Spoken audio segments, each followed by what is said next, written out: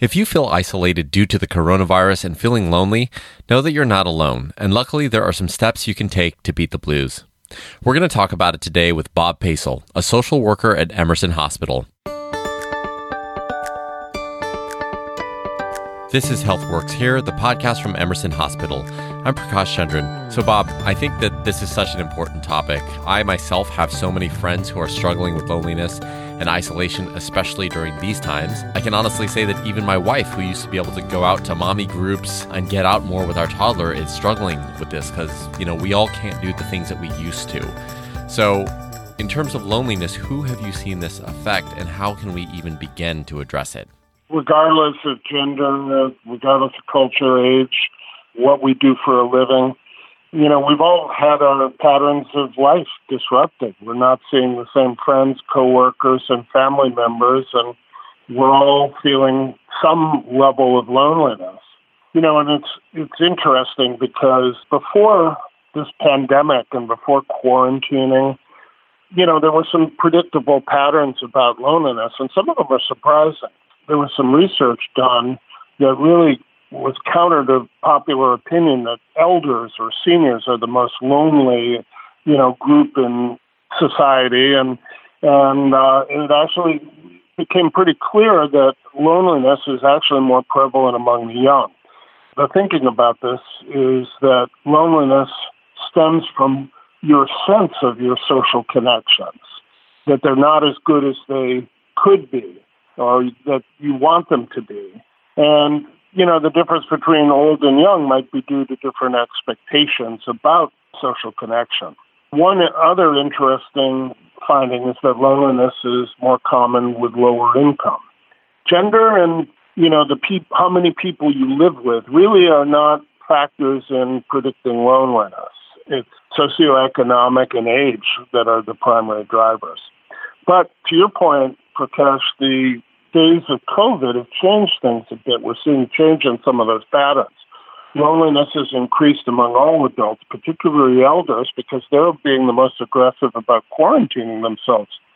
And somewhat paradoxically, the young have also been more impacted than others because of the level of their disruption. I mean, think about not having extracurricular activities like athletics, or not being in school and having that structure, not seeing extended family members. So they've been particularly hard hit. Yeah, and I'm sure that's relatable to a lot of people listening for all of the reasons that you mentioned.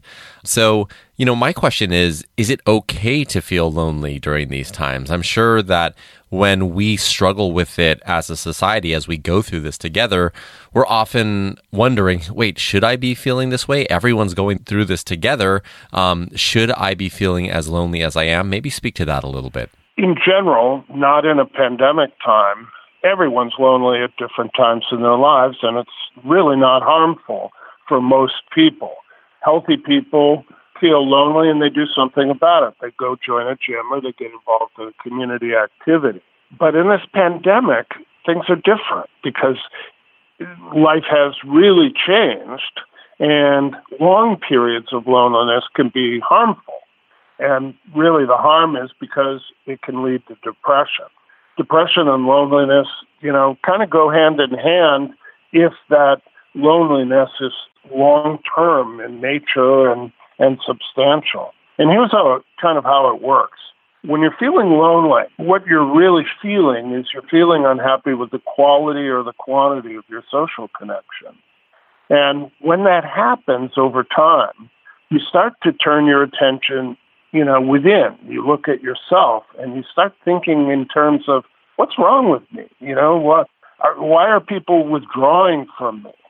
And it's that kind of negative looking at yourself that amplifies your sense of being lonely, and it actually can kind of create a downward spiral where you isolate socially even more, and that can lead to depression.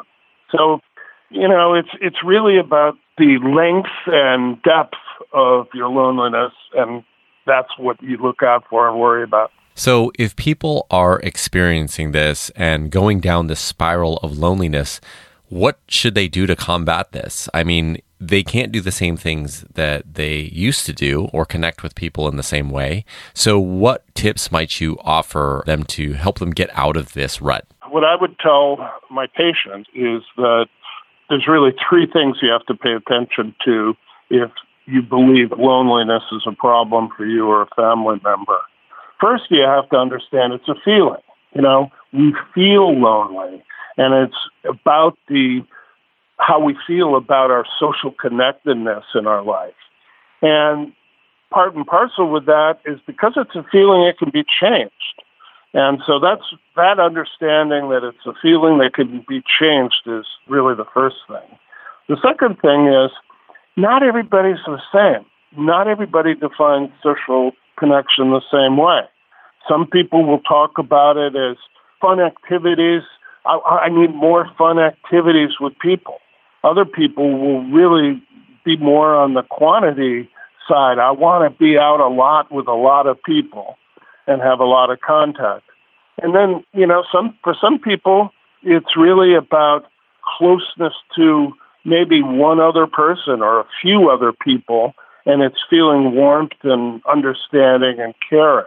So the second guidance I'd give is that clearly there are different kinds of social connection, and you should figure out what's important to me and what should I be doing to change that. And the third thing is really what I just alluded to. Take action. You've got to take action in order to feel more socially connected. Come up with a list of things that you could do that you think would improve things. For example, I want to spend more time with friends, or I want to feel more connected to my family. And from that, you can define very specifically what you might do. And it should be achievable. You don't want to create something that's difficult to be successful with. So, for example, in days of COVID, you might get your friends and neighbors together to collaborate on putting together a holiday cookbook of family recipes that everyone could share. Very achievable, very specific act, and very social act. And the last thing I'd say is define barriers to success. You want to have a good experience. So a project like a cookbook, that cookbook example, is likely to be more successful if you do some planning up front. Define when you're going to meet and how you're going to meet and what roles people could sign up for. And by taking effective actions like this, people can really improve how they feel about their social connectedness. Absolutely. I really love that framework that you articulated. So, first of all, it's a feeling, that feeling of loneliness, and that feeling can be changed. And then figuring out for yourself what type of social connection you yearn. Is it quantity or is it the quality of those connections? And then finally, taking action. I love that cookbook idea, getting your friends and neighbors together to do something like that. I did have a question though.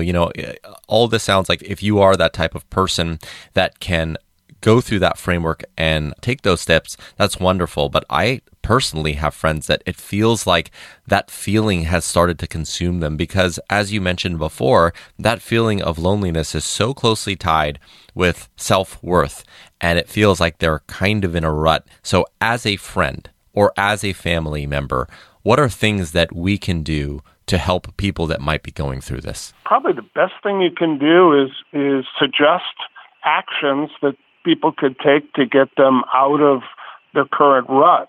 If they're sitting and watching TV for hours at a time, probably the best thing you can do is to suggest some things that would change that and would get more social connectedness in their life. It's sort of a double-edged sword, but social media and the telephone really they're the tools at hand. And if you're quarantined in your own home, my own 13-year-old daughter would live on her iPhone if she could. We don't let her. But even she says, I'm lonely and this helps, but it's not as good as being with my friends. But nonetheless, you need to use what tools you have. I, for one, tell you what I do. I have a lot of home projects. I've never texted more in my life. I don't really like to text that much, but sending pictures and having interactions with friends about household projects, I'm sending house projects back and forth between friends all the time. Another idea people have is to reconnect with people they've lost touch with. That's a way to sort of build up new relationships and also to sort of have the excitement of catching up with people and what's been going on. Do something new that is meaningful or fun. One of my daughters has started taking virtual banjo lessons, and another daughter has started painting landscapes. And my wife, we've lived in the same house for 20 years, has started gardening and loves it. Find something new. One patient of mine put together a project with a sister and began collaborating on family ancestry research. They came up with that as a project. Another thing you could do with a similar kind of activity is an online family photo album. There's lots of things you can do with family that, sort of pool resources and create, good outcomes for the family. As we wrap up here, I wanted to ask, there's a lot of things that we covered here today. I'm sure you and I could talk really for hours on this subject and figure out good ways for people to combat loneliness.